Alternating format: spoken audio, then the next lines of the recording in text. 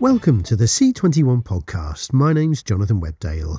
Today we hear from Dynamic Television's Daniel March about how the Drops of God maker's finding its way through continued industry turbulence.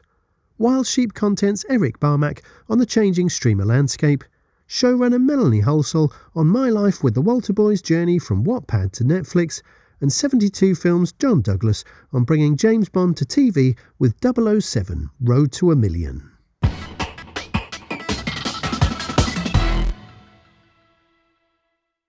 Daniel March is founder and managing partner of Dynamic Television, the Los Angeles-based producer-distributor behind series including Apple TV Plus's Drops of God, Netflix's Ginny and Georgia, and Harry Wild for Acorn TV.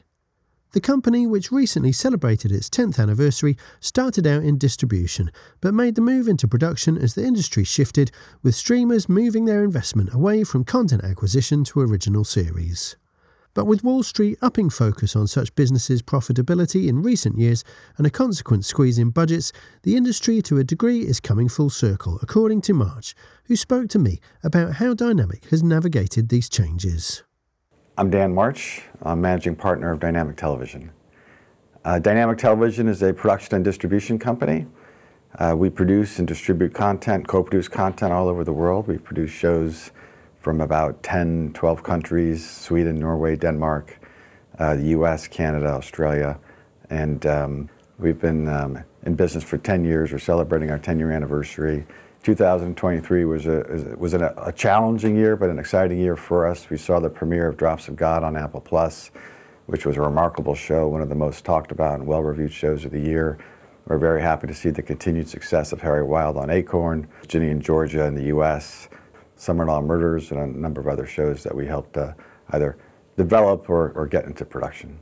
Tell us about Drops of God and why that was a show that you're particularly proud of. Drops of God, my joke about Drops of God is we called it that because it took a miracle to get made. It was about 4 or 5 years of development, a very ambitious show led by my partner Klaus, who's a brilliant producer and did an unbelievable job making Drops of God, bringing it to the screen. France Television, extraordinary partner. Hulu Japan, extraordinary partner. Legendary came in with a very substantial investment against the distribution rights. I think what's special and magical about that show is the way it really explores identity, built in this competition structure, the identity of our characters, trying to figure out their individual stories and trajectories in life. There's a hopefulness to it, but yet at the same time, we never expected it to reach the critical acclaim or to reach the audience that it did. And so those are the highlights. Why you're in this business. They don't come very often, but it's a credit to all the filmmakers. It's a credit to Klaus. They delivered a show that just touched a nerve. It was the right show at the right time. It's something we're really proud of. Obviously, over that 10-year period, you've seen the business change tremendously. How would you kind of characterise, I guess, the boom that we've seen in the scripted space, and then particularly over the last year, a contraction as well? It's funny when you start a company, you have a plan, and then it's just a matter of how long you're going to hold on to that plan before you put it up in a nice little ball and you throw it in the bin. And that's a little bit of the way the TV business has unfolded over the last few years.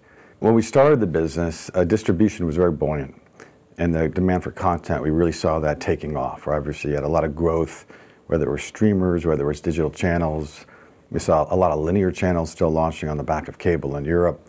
And it was a pretty exciting time. I don't want to say it was easy. It certainly felt easier looking back on it than the business we're in today. When streaming became a global business, that was a very big paradigm shift, because a lot of that investment moved away from content acquisition to content production. And that really started, I would say, late 2017, early 2018. We felt that impact, and we felt those challenges immediately. And I guess the positive of that, and looking back on it, is that it forced us to become a production company. And so instead of developing shows that we were either outsourcing or working with third parties, we were developing shows that we would make ourselves. And Harry Wild and Drops of God were the first 2 shows that we produced internally. Now, ironically, we're seeing a little bit of a shift back into this co-production model after 5 years of very substantial investments, right, into this global subscription paywalls. I'm now pulling back from that a little bit, leaning more towards the co-production market again. It's actually kind of leaning back into what we do. So even though it's been a tough period of time and we're in this correction, we're kind of optimistic about the future because we like the idea of going back to a co-production, shared risk, shared upside model. So it is almost like it's kind of come full circle in some ways. You know, we've seen, as you referenced, the US streamers, the US studios, you know, going through a period of withholding rights to their programming. They've re-entered the licensing business, and at the same time, the standalone streamers, the Netflixes and Amazons are becoming a bit more relaxed about rights, and we're even seeing them starting to sell on their homegrown originals. So it's full circle, I guess. Yeah, well, it's full circle, and it's also a reflection of an industry that's gone through rapid growth that's now shifting to being a more of a mature business, right? And so I think that's kind of what we saw in 22. A lot of these streamers were valued on a growth business. We didn't really quite know where the cap was, how many subscribers would each business be able to achieve globally. And then I think as Wall Street got concerned and said, okay, well, that number might be a lot lower than we expected, it's obviously forced these companies to prove that they can run these businesses profitably at the levels they're currently at or will be at in the near future. So obviously a lot of that spend on content was being spent on a growth model, right? Once the companies achieved, kind of forced to get into more of a profitability mode, we've seen that obviously result in a pullback on spend. We're in this correction, but as a result of that, and as these companies move into more of a sustainable profitability business, it's natural that they can't continue to make those same types of investments they were making in terms of trying to grow their business. That, I think, ultimately does move things back into more of a shared risk, shared, co-production business. So that's part of it as well. It's really a reflection of where the streaming market is. Now, we've got other challenges in the business, right? The ad markets, the kind of crash of the ad market in 2023 was a challenge as well. You obviously had the strikes in the U.S. That was a big challenge. I'm optimistic in 2024. I think it's going to be a challenging year for selling finished content in the near future, just because I think a lot of companies are still in that holding pattern, chasing profitability. But I do think we're going to start seeing a little bit more investment towards the end of Q1, beginning of Q2, as companies start allocating some of their 2025 budgets. And I'm hopeful that the ad market picks back up. It's an election year, it's Olympics. Will it get back to historical levels or even just the levels of the past couple of years? A little bit unclear, but you have to think it's going to be an uptick over 2023. At least I certainly hope so.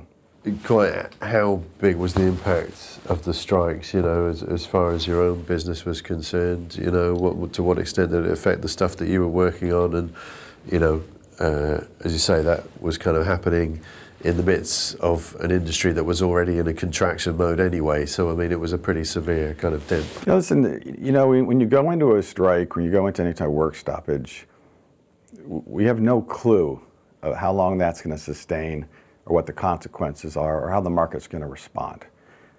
So we thought going into the strike, well, nobody wants a strike, first of all, right? But you're in a strike, and so you hope that, well, maybe there'll be some opportunities for independent content, or maybe some buyers will have some gaps that they, we can help them fill.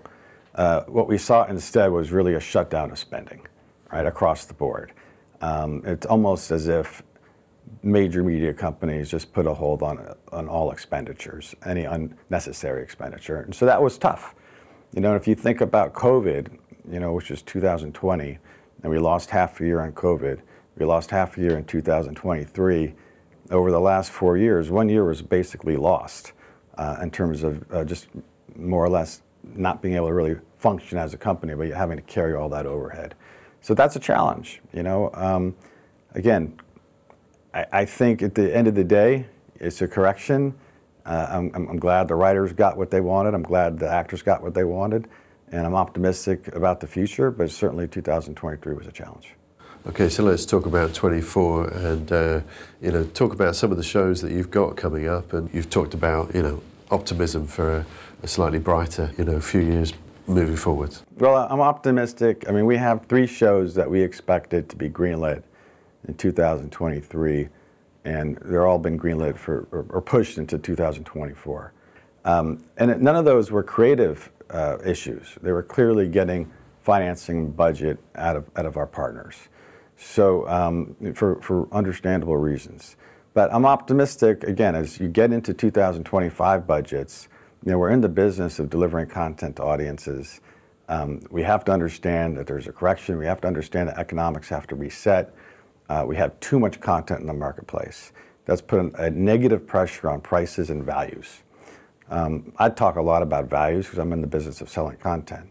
And we've seen a lot of negative pressure on values over the last couple of years. Why does that happen? Well, you have a degradation of linear viewing. You have a collapsing of windows. You have too much supply in the marketplace. So I do think going through this correction helps you get to a more efficient business, helps absorb some of that supply. Whether values or not increase, hard to say. We certainly hope so. But I'm optimistic again because we're in a business where tens of billions of dollars are continued to be invested in content. It's a very substantial market.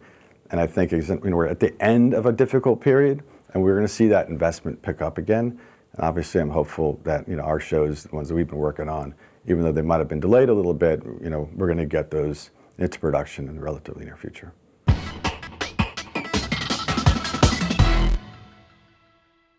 Erik Barmack set up independent production and packaging company Wild Sheep Content in 2019, after 8 years at Netflix, latterly as Vice President and Head of International Originals. The Los Angeles-based outfit already has over 25 projects either made or in development, with titles including Miller and the Multiverse for Disney Plus Brazil, Hunting Ava Bravo for Roku and Amazon, and Chromosoma 21 for Chili's, Canal 13 and Netflix. Wild Sheep, which has backing from Spain's Media Pro, has also set up a Latin American investment fund, and at the same time Barmack has established a website dedicated to tracking the impact of artificial intelligence on Hollywood. He spoke with Nico Franks about these activities and how the streamer landscape is changing. Now we're in 2024. What are some of the priorities for Wild Sheep Content and some of the programming on the slate this year? So in 2024, we're moving on a whole slate of co-productions on the television side. So we have co-productions going in France, Ireland, Iceland that we're all expecting to shoot. So a fairly significant expansion into Europe and with multiple linear partners. In Latin America, we've already made quite a bit of progress on the TV side, and we're really focusing on advancing our film slate. And we're doing it a number of different ways. We'll have several theatrical films completed in Mexico, as well as a fund that we're continuing to expand on that will be an equity fund where we'll make direct investments into small films. And tell me a bit about some of those co-productions and why you're focusing the co-productions in Europe. So we're focusing our co-productions in Europe because we see opportunities to help stimulate shows, especially in smaller markets. So in Ireland, for example, we're working on a show that is with RTE. It's a comedy, and we're bringing in at least one other broadcaster from Europe. Similar story in Iceland, where we see there's a commissioner already on board, and we've found opportunities through both of our investment and our connections to get that show made with other broadcasters in Europe. A lot of them where we see the opportunity is sort of in more sophisticated crime shows. So things like Breaking Bad feel ripe for development in Europe. We're also working with big authors like Camilla Lackberg, who's successful and best-selling in several markets in Europe. As a US player, what's the kind of relationship there? Because I suppose a lot of these European companies, when they're working with a US company, it's either a studio or a big streamer. So how are you positioning yourself in that sense as a US player? Well, we're positioning ourselves in that market by being small and nimble, but having access to capital and having access to relationships and hopefully having taste as well. So we think we're good at helping to package and pitch. We think that we're good at connecting the dots around the world for who might be interested in different types of programming. And at times we can also put money in to close a gap in financing, but we're not doing it on onerous terms, and we don't need to own projects outright. So we're doing it in sort of a boutique hybrid model where we have lots of different ways where we think we can help. And the market seems to be agreeing that there's a need for help us sell with this particular territory, and we need $200,000. It's amazing the number of shows that are held up over relatively small amounts of money, because either you need to go into a bigger studio, and the process to get approvals for that type of financing within a studio can be onerous, or the studios don't want to take risks, or so good projects are left wanting for lack of small funds. And what are some of the things you think need to change to stimulate more Latin American co-productions in the same way that Europe has that kind of co-production model? Yeah, I mean, Europe has commercial broadcasters and public broadcasters who are comfortable working with each other and have established ways of windowing. I don't know if that's going to exist in Latin America, at least not in the foreseeable future. And so the alternative is small amounts of investment coming in, almost like kind of like an angel investing model, knowing that not every project will recoup 100% all of the time, but that overall there's a need for increased Spanish language programming, and that good television shows such as the one that we did with Canal 13 in Chile, Cromosoma 21, that when the shows come out the right way, that there's going to be markets to sell it when the series is done. And you were a streamer during the heyday of the kind of streaming revolution. We keep hearing anecdotally that streamers are now more risk averse. Do you agree with that? And if so, is that a shame for the viewer and the producer? So I don't necessarily agree that streamers are more risk averse. The profile of what streamers want is changing quite significantly. If you're looking at the overall landscape outside of the United States, I would say the market is still growing on a macro level. It's a little bit hard to tell year over year. There was a funkiness towards the end of last year, for example, where perhaps buyers were becoming more conservative. But if you look at a trend line over 3 or 5 or 10 years, there's a dramatic expansion in international programming, largely driven by the streamers. And not just the streamers that we think about with like Netflix and Amazon, but also the development of AVOD streamers like Roku and others in market. What I do see happening is this kind of conflation between what was linear programming and what the streamers are seeking. So it used to be the case that, for lack of a better phrase, that the streamers were heading towards more prestige programming and kind of countering what was happening in a healthy linear market, which was more traditional. Now what you see is the streamers perhaps wanting to have programming that's a bit broader, and the linear networks wanting things that are a bit edgier at times. And so there's a sort of a mix of things across all the different types of buying, which is sort of heading towards a middle between prestige and more mass programming. Mm-hmm. And you think the trend over the next few years is going to follow what we've seen previously, in that there's one or two shows that break out in non-English language? So Casa del Papel, Squid Game, a handful of shows? Or do you feel like there is going to be a kind of turning point and a kind of, that thing when Squid Game happened, when we thought, okay, this is it, but that hasn't quite kind of surfaced?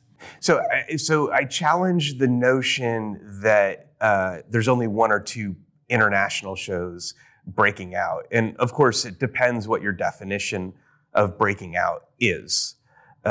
We did a show for Amazon last year, which was a docu-series on the hip hop artist A.P. Dillon, who's tremendous and big in India. That show, according to a survey that was sent to me, that was publicly available information, had 7.5 million viewers on a doc series alone. If you were to look at the number of shows in Spanish language that were 5 million plus viewers across the streamers and plus Vix plus others, it's probably has to be 100 plus shows, right? And yet a 5 million plus audience on a cable network would be the number one show in its time slot for that week. And so the expectation when you're talking about a Squid Game or a Casa de Papel is you're talking about this global phenomenon. The reality is that if you were to line up, I don't know, the 1,000 most popular shows across the entire globe on a yearly basis, that the vast majority of them are now non-English. And it's hard to see because there's the couple of examples that you've mentioned that people talk about each year. But what you're really seeing is if you have 1,000 shows, that the makeup of the bottom 900 shows is dramatically changing in favor of international programming, and that those shows would be huge if you compared them to cable audiences in the States. Interesting. What does the rise of AI mean for the film and TV business, do you think? Yeah, I mean, we have a site that is devoted to this, AI in Hollywood, and we're spending a lot of time playing with that question. What does AI mean for the industry? I think short term, what it means is that a whole lot of jobs are changing fairly significantly. So I would be nervous if I were starting my career now in trying to get a job in script coverage, because we've tested, we've put in a whole bunch of pitches, hundreds of pitches into various AI mechanisms, and the coverage is as good or better. And so, like, the ability to synthesize information around core descriptions of shows, as an example, has already changed dramatically. What hasn't changed yet is the script writing, the creative, the taste thing. So if you were to take your pick of AI mechanisms, ChatGPT or whatever, and you were to ask it to write a script based on these criteria, you still wouldn't get anything close to something that is artistically satisfying, at least from my perspective. So I suppose the takeaway is to be more and less nervous at the same time. The industry is already disrupted. There's certain things, movie reviews, script coverage, et cetera, that I think are going to be harder and harder to do in isolation without AI. And the AI coming into it is going to change the fundamental nature of the way people work. But I don't know if the creative process is going to change dramatically in terms of deciding what makes good or bad content and deciding how to tell a good story and put that story on screen. Mm-hmm. And do you think ultimately it will lead to TV or media content that is more formulaic or less formulaic? I think it's going to be, my contrarian views, it's going to be less formulaic, because really, when you think about any new technology that's come in and impacted big media, it's usually pushed things on the edge. So take YouTube, for example. The fact that it was so easy to post to audiences around the world could have led you to the conclusion that everybody will be publishing the same thing, and so people are all going to be watching the same thing. But just the sheer numbers of content creators on YouTube has dramatically expanded our creative lexicon. You just have more ways to experiment. I think AI will be similar in that way. There'll be millions and millions and then billions and billions of failures that will be arrived at relatively quickly, faster. But the outliers will be pushed harder because there'll be less cost to try something. So I think that long term will lead to more satisfying creative experiences. And finally, you mentioned earlier about films and theatrical released films. How optimistic are you about the future of cinema, and what do you think cinemas need to do to bring more audiences in? So I'm largely optimistic that the theater-going experience is still pretty unique, and that when it works on a huge level. And you can point to the Barbie Oppenheimer weekends where you felt like you had to be in a theater seeing one or the other for that 3 to 4 week stretch is a good test case of the industry stretching and really finding some unique cultural touchstones that felt like you had to be in the theaters. On the international side, I'm a bit worried about the numbers, and that the theater going hasn't quite recovered from COVID completely. And I'm sort of the belief that there needs to be sort of more hybrid movie experiences in international markets. So, for example, in one of the challenges that we have right now is we're looking at Mexico, and we're saying Mexico has been a huge horror market.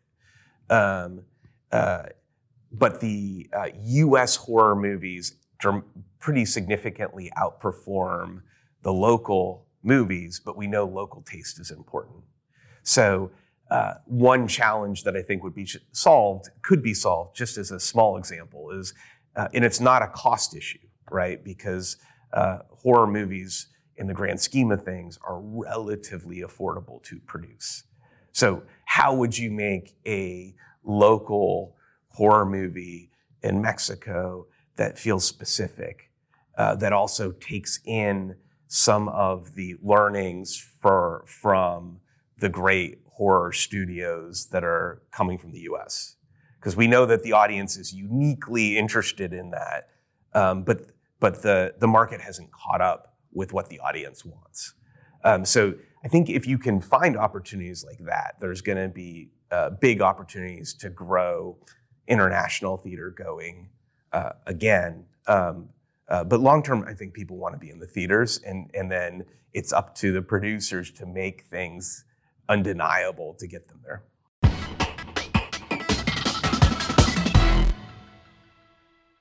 Here's Nico Franks to introduce the next interview.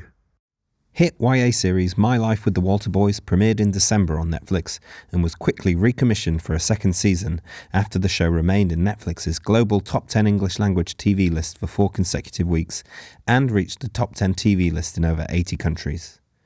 Based on books written by Ali Novak when she was a teenager over a decade ago and self-published on digital storytelling platform Wattpad, the US teen drama was produced by iGeneration Studios and Sony Pictures Television International Productions. It tells the coming-of-age story of a 15-year-old who, after losing her family in a tragic accident, leaves behind her privileged life in New York and moves to rural Colorado to be with her mother's best friend, who is raising 10 kids alongside her husband.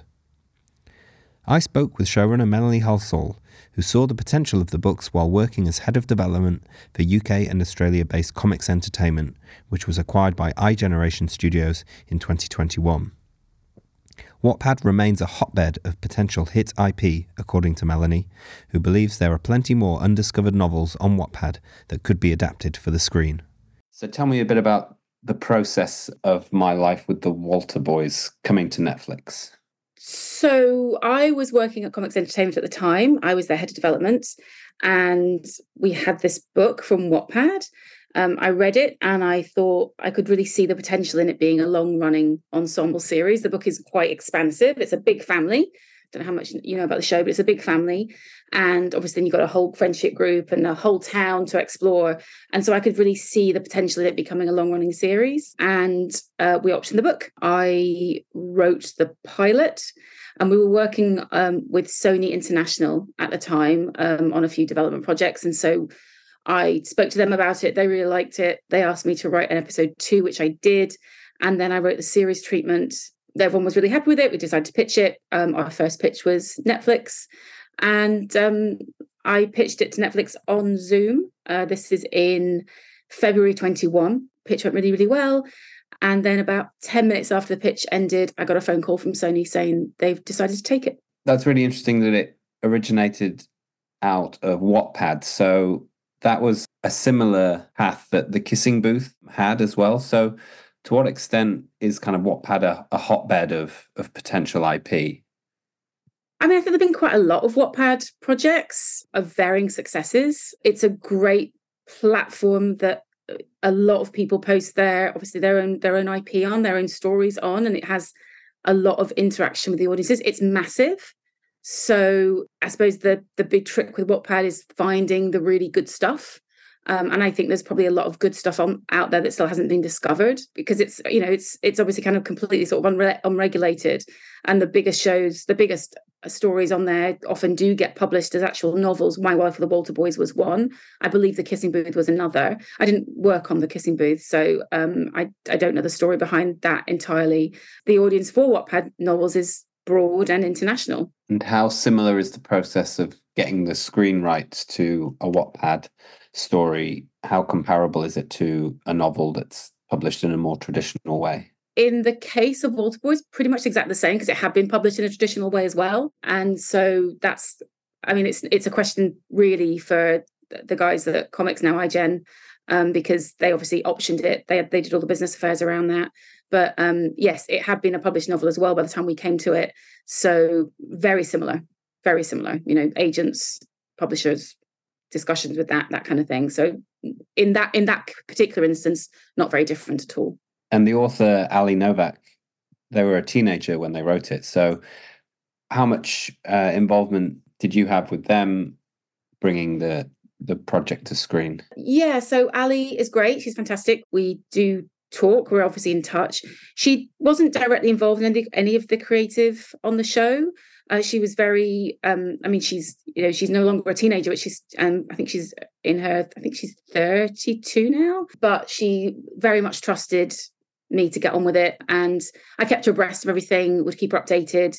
If there was some big changes, like for example, I said we killed them off. We got rid of a couple of boys in the family because there were 12 boys in the book, 12 children in the book, and we made it 10. So I talked to her about that and why we're doing it and that kind of thing. And she's always been nothing but supportive. We also changed a couple of big scenes. And then the series really does depart from the book very deliberately and quite a lot, sort of from quite early on. I talked to her why that was, what change we'd need to make because it's 10 years old and it's a book to screen adaptation. And she was always fascinated by the process, really supportive, really excited about the whole thing. We have a very good working relationship, and she seems really, really happy with the end result. So it worked really well. And why was Netflix the first buyer that you approached with the project? It felt very international, and Netflix have a history of doing great YA shows. They'd obviously done The Kissing Booth. There was their history there. They kind of understood the sort of Wattpad to screen model, I think, and they were comics knew people at Netflix, so that was kind of a nice kind of continuation. So it was those reasons really that we approached them first. How is the young adult genre evolving in terms of, obviously, streaming has really, changed the game when it comes to that genre and really filled the gap in the market that traditional broadcasters weren't filling. Does the young adult audience stay static? Because obviously it's an audience that doesn't, it ages relatively quickly. Absolutely. But I think the audience that kind of finds a show they really like, they do tend to stick with it, even, through the years. I know the stuff I really liked when I was younger, I still like. The show is a bit of an homage to those 90s YA shows, Party of Five, Dawson's Creek, My So-Called Life. And I'd watch those now. So I think we're all teenagers at heart forever, I think, or maybe that's just me. The streamers have been able to really kind of embrace that age group, that genre, because they're on digital platforms, and that makes them more accessible, and they're not bound by kind of more traditional schedules, I suppose. There's a lot of people watching My Life with the Walter Boys and talking about it on TikTok and all those other social platforms, and I think that's very important to that audience, obviously. But in terms of how they evolve, I think the thing not to think about YA audiences is that they're only different than any other audiences. We never treated this show as a YA show. To us and to everyone that worked on the show, it was a primetime show with teenagers in it. And I think that audience responds to characters and stories that they recognise and that resonate with them, and that they find attractive, entertaining, that they want to be with, they want to aspire to, just like any other audience. And yes, of course, they're always changing because they're growing up and evolving. But I think those things are universal in terms of making drama. And we're seeing Netflix be a bit more forthcoming with sharing audience figures, the popularity of its shows with the public. To what extent have you been given any insights into the kind of audiences maybe beyond YA who are watching it and where they are? As so far, I haven't been given any of that kind of information. That might be coming. I know they do some consumer insight stuff and share that with us, but we haven't had those conversations at the moment. So, but I do know anecdotally from people on social media that aren't in that YA group that it has seemed to have reached a nice broad intergenerational audience. And obviously it's female skewed. Obviously it's of course it appeals to a younger audience because of the subject matter and because of the characters and actors. But from what I'm seeing of the audience's reaction through social media, it is the sort of thing that a family can watch together, a mum and a daughter can watch together, and without it feeling like a family show, if that makes sense, and both get something out of. And I'm really pleased about that because that was one of the things I really wanted to do. And what tips would you have for others, potential showrunners, writers who are hoping to get their YA scripts off the ground? Well, I think it's the same. It's kind of the same answer as before, really, Nico. I think it's that know your audience and understand what they like and what they're interested in, and treat them with, that they have intelligence, and treat them with respect, and create characters and stories that they recognise and that resonate with them, and that they can enjoy. I really do think writing for a YA audience is exactly the same as writing for any other audience. And I think sometimes maybe that's where we get it wrong a little bit. Maybe if we're trying too hard to write something that we think will appeal rather than actually thinking, what do people like? People like good characters and good stories, essentially. Do you still search Wattpad for potential stories? I imagine My Life with the Walter Boys is taking up a lot of your time, but do you see Wattpad still as a source of potential IP? I have not been trawling Wattpad for potential IP recently. In all honesty, I have been very consumed with the show and continue to be completely consumed with the show at the moment. But I think so I haven't kind of gone through it at all. But I imagine it is still very much a place where people of all stripes and all ages are posting stories, and we know how successful some other, in other genres, self-published novels have been in the translation to real publishing and then TV and film. So, it's a great, like anything, is a great source for stories and inspiration, I think. Yeah. And to what extent is generative AI on your radar as a showrunner and writer? Are you averse to using it in any way? Do you know of colleagues kind of who are using it or who are particularly against it? What's your kind of take on it all? I'm really the wrong person to ask this question. I think I have absolutely no experience in AI at all, and won't be using it. And don't really know anyone else who does use it. I'm sure there are people, but it is, I have to be absolutely honest, Nico, it's so far away from my radar as it is a completely different world. It just isn't something that at the moment is on my radar, in all honesty. And do you think it would be a shame if TV companies were to kind of begin using it as a standard to kind of even just kind of experiment or use as a kind of launching pad for ideas? I mean, yeah, of course. I think that if we could become a world where even our entertainment, our stories, our human interest is generated by a computer, then I think we really have lost something, haven't we? I think all really good entertainment, TV shows, dramas, novels, books, plays, come from someone's heart, and you can't. I think AI can do some amazing things from what I've seen, although I do know very, very little about it. But I can't imagine they can capture that sort of human truth that you really do need in a story to make it resonate, I think.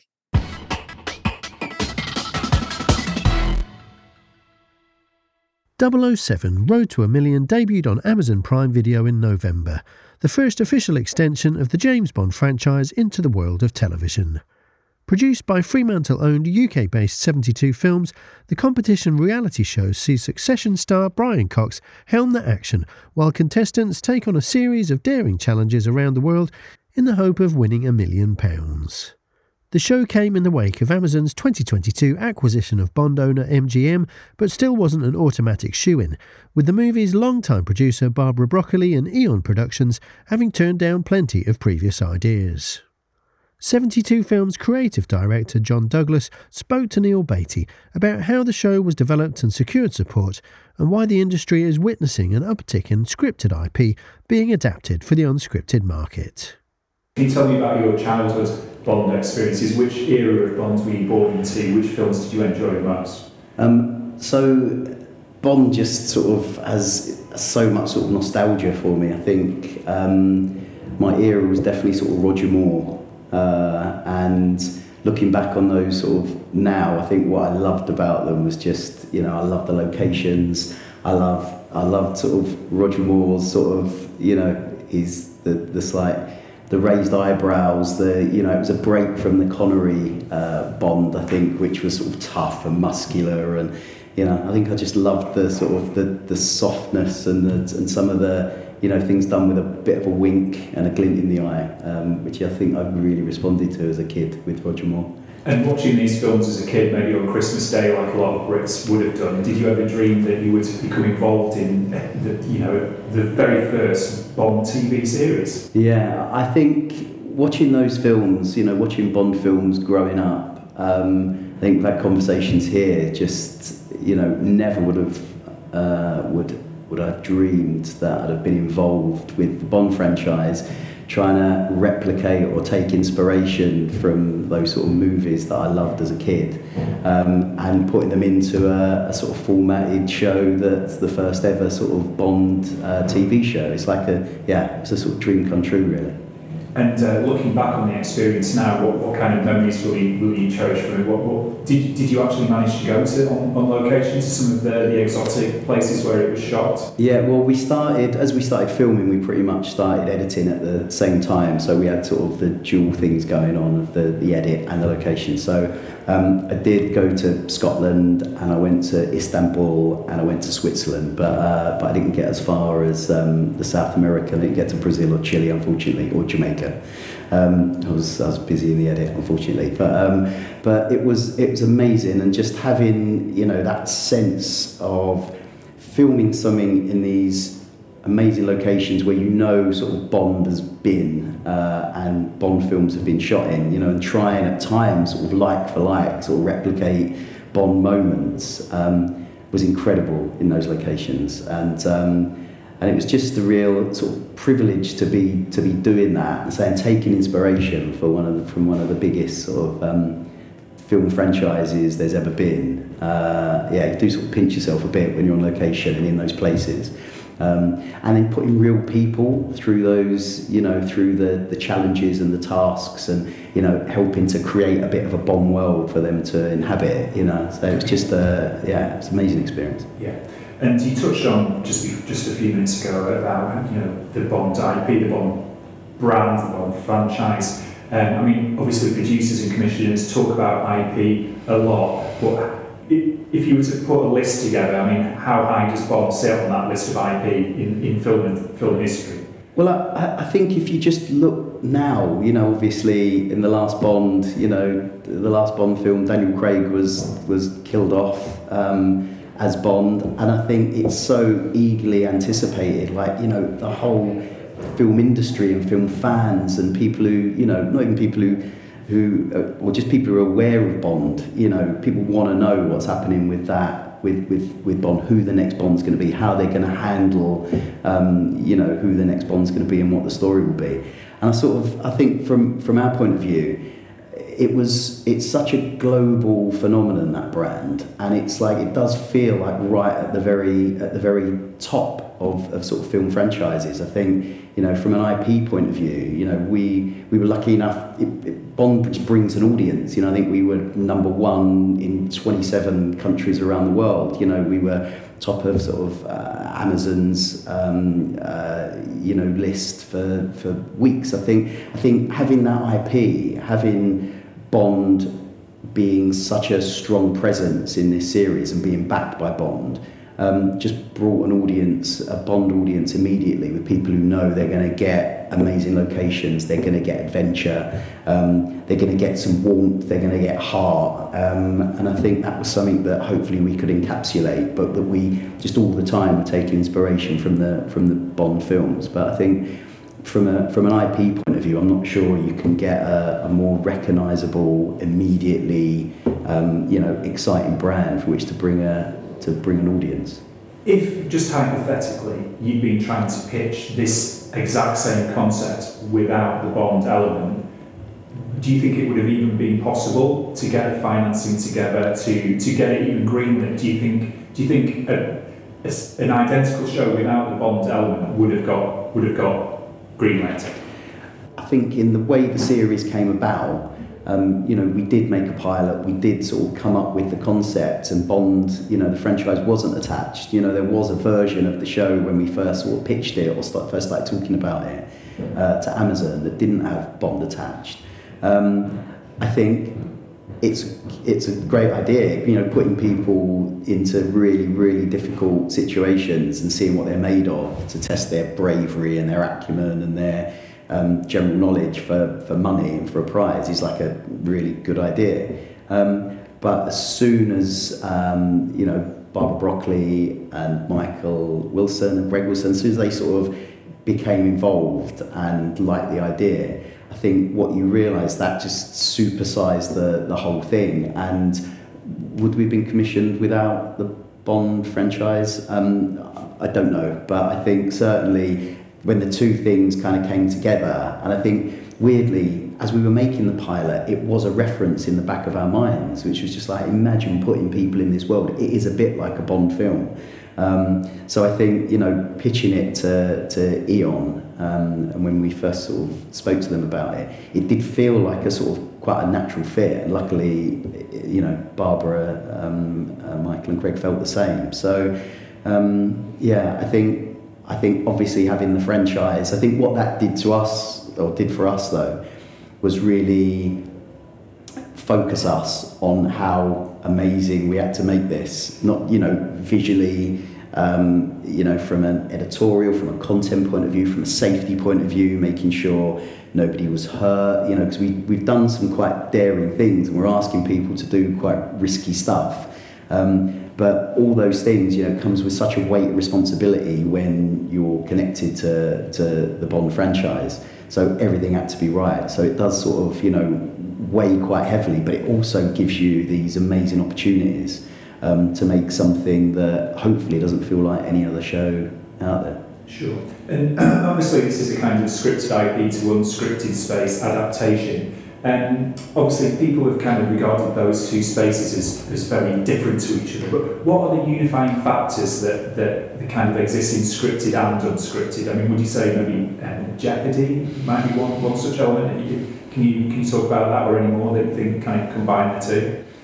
I think the things that connect sort of scripted and unscripted, you know, from an IP point of view, is trying to encapsulate the drama that's inherent, or that you know, it's when you're scripting stuff, you fill it, don't you, with drama, narrative, story, an arc, and for there to be some jeopardy, and for characters to really, you know, have dilemmas, whether they're sort of psychological or physical, or, you know, things they have to overcome. So I think, you know, in the best films that you see, particularly in the best Bond films, you know, Bond has to overcome a lot of things to reach an end point. And I think the things, there are massive crossovers between the scripted and the unscripted space. You know, we're always looking for ways to get drama into unscripted and into sort of documentary. You do, you know, Jeopardy for me in documentary is a bit of a nasty word, because I think sometimes you're trying to, or, you know, there's lots of program makers, I think you're trying to build false jeopardy, and I think audiences feel that, and I think when that's done really well in scripted, you don't notice it, you just feel the excitement and the adrenaline and the exhilaration of people's predicaments. So doing that in the unscripted space, but making sure it feels real, I think is the most important thing, and hopefully having real people doing real things means you get natural, real responses. And I think in our casting, you know, making sure that we cast the right people who would respond in very sort of real ways to the tests and the challenges we gave them, I think felt the most important thing. And that's where I think the crossover really is. You know, obviously in scripted, when it's done brilliantly, it's done with brilliant script writing, brilliant actors, looks amazing, budgets are big. Whereas in unscripted, you know, we've got to rely on a sort of different set of things, but hopefully get the same outcome. It's interesting how you went about making the show, because I guess, like, if someone was to mention like a Bond adventure reality show, they'd think, oh, it's going to be a bunch of Bond wannabes trying to defuse an imaginary bomb or something like that. Well, you went completely the other way with casting. Was that a very deliberate thing? I think in casting the show, there was a risk that it feels like a lot of wannabe James Bonds, and I think we didn't want that. I think, you know, Eon didn't want that, Amazon didn't want that. You know, I feel that would be a very sort of straight way of trying to adapt a TV show in connection with Bond. And I just, you know, I think we wanted to cast sort of real people and put them into these sort of Bond-like dramatic scenarios, to really test real people, and to see what they were made of and if they could cope in those sort of really difficult situations. And then after a difficult task or challenge, have to answer a question for money. But with the road to $1 million was a real road to $1 million. You know, if they got to the end and answered the £1 million question, they'd walk away with all that money. So I think we didn't want people running around auditioning and trying to be the next James Bond. I think the other thing was that the idea of the show, and I think this is what audiences kind of reacted to as well, is that, you know, the show gets more Bondy as you go through the levels and as you answer questions for more money. That felt like a really important thing to do. It's a bit like, you know, Daniel Craig when he became Bond. You know, you earn your tropes, you earn your Bondness. You don't get the martini and the tuxedo and the sort of Bond theme tune playing straight away. You've got to go through some difficult things first. So for us, we wanted to sort of replicate that kind of feeling, that the real people in the show, don't just get to drive an Aston Martin and run around trying to be Bond. Anything they do get that's more associated to the Bond films has to be really earned. Sure. I think David Glover's on record as saying that he didn't believe that Dan Grabner would be able to get the Broccoli's in Eon to agree to the Bond endorsement. Did you feel like it was a long shot as well? What were your thoughts when you pitched the concept to Dan Grabner, and then did you think it was likely that was going to come off? I think for all of us, it was kind of, we knew we had a good pilot, we knew we had a strong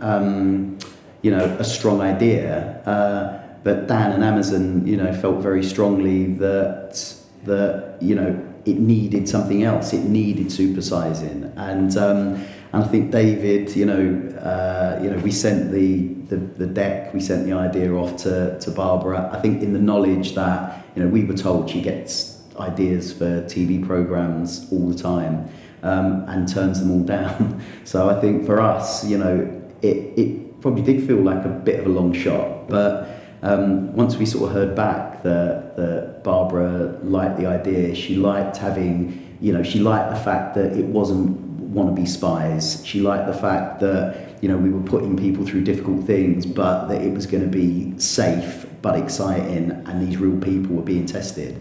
I think that was a sort of moment where we thought, okay, well, this is what the show is about. It is kind of putting people into a Bond world. And really testing them. And I think at first, I think it probably did feel like a long shot to us all, but I think we also really backed the idea, and thankfully, Barbara sort of responded to that. I think one of the biggest responsibilities as well was working out with the audience, with our sort of potential audience. We're going to have an audience of Bond fans who are coming to the show because it's so associated with Bond, it's 007's Road to a Million, and the real sort of Bond fanatics, making sure there's something in it for them, but also for people who sort of, like watching Bond films and are aware of the franchise, but, aren't quite so knowledgeable, making sure it wasn't too niche for them. So we tried to sort of, find a way through that, to hopefully give a series that could be sort of enjoyed by real sort of Bond fanatics, but also by people who have got slightly more nodding interest in the Bond films. And so I think,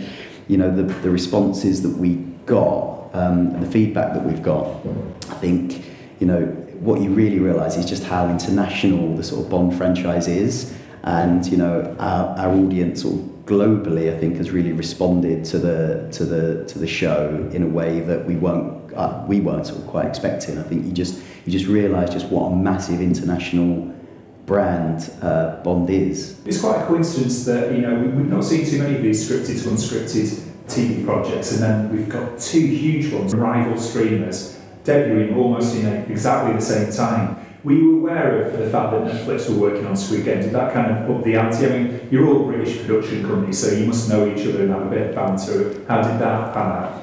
Yeah, I think we were aware. I mean, I've worked at the Garden. David Glover, 72, is knows Stephen Lambert very well. It's a smallish industry, isn't it? Especially the sort of factual part of the industry. So we do sort of know each other. I was aware of people who were working on Squid Games. Equally, I've got sort of friends who knew I was sort of working on Road to a Million. So, I think there are times where you're sort of trying to find out what's happening on the production, how's it going, when it might launch, all those kinds of things. And I think David and Stephen sort of teased each other a bit about kind of, how the sort of productions were getting on. But I think it is it's an interesting time, isn't it, where, the big sort of film franchise IP, not just films, but other sort of IP is being adapted and used because in unscripted, because it just automatically brings name recognition, it brings an audience, it brings that sort of, on something like Road to a Million, we're just we're just able to use all of this material and all these amazing films that have been made by the Bond franchise over the years, and adapt them and use them as best we can in unscripted. And I suppose with Squid Game, they're taking what is a game that exists in entirety in a sort of scripted space and adapting that for sort of unscripted. So I think there's, it's great that these ideas are out there, and then the challenge is kind of how do you adapt them and stay relatively faithful to the IP while bringing it to a non-scripted audience. John Douglas speaking with Neil Beattie. That's all for this episode, but you can hear more interviews by tuning in to our C21 FM internet radio station from Monday. The podcast will be back next Friday. In the meantime, stay up to date with all the latest international TV industry news and views by following C21 online on mobile and social media. My name's Jonathan Webdale. Thanks for listening.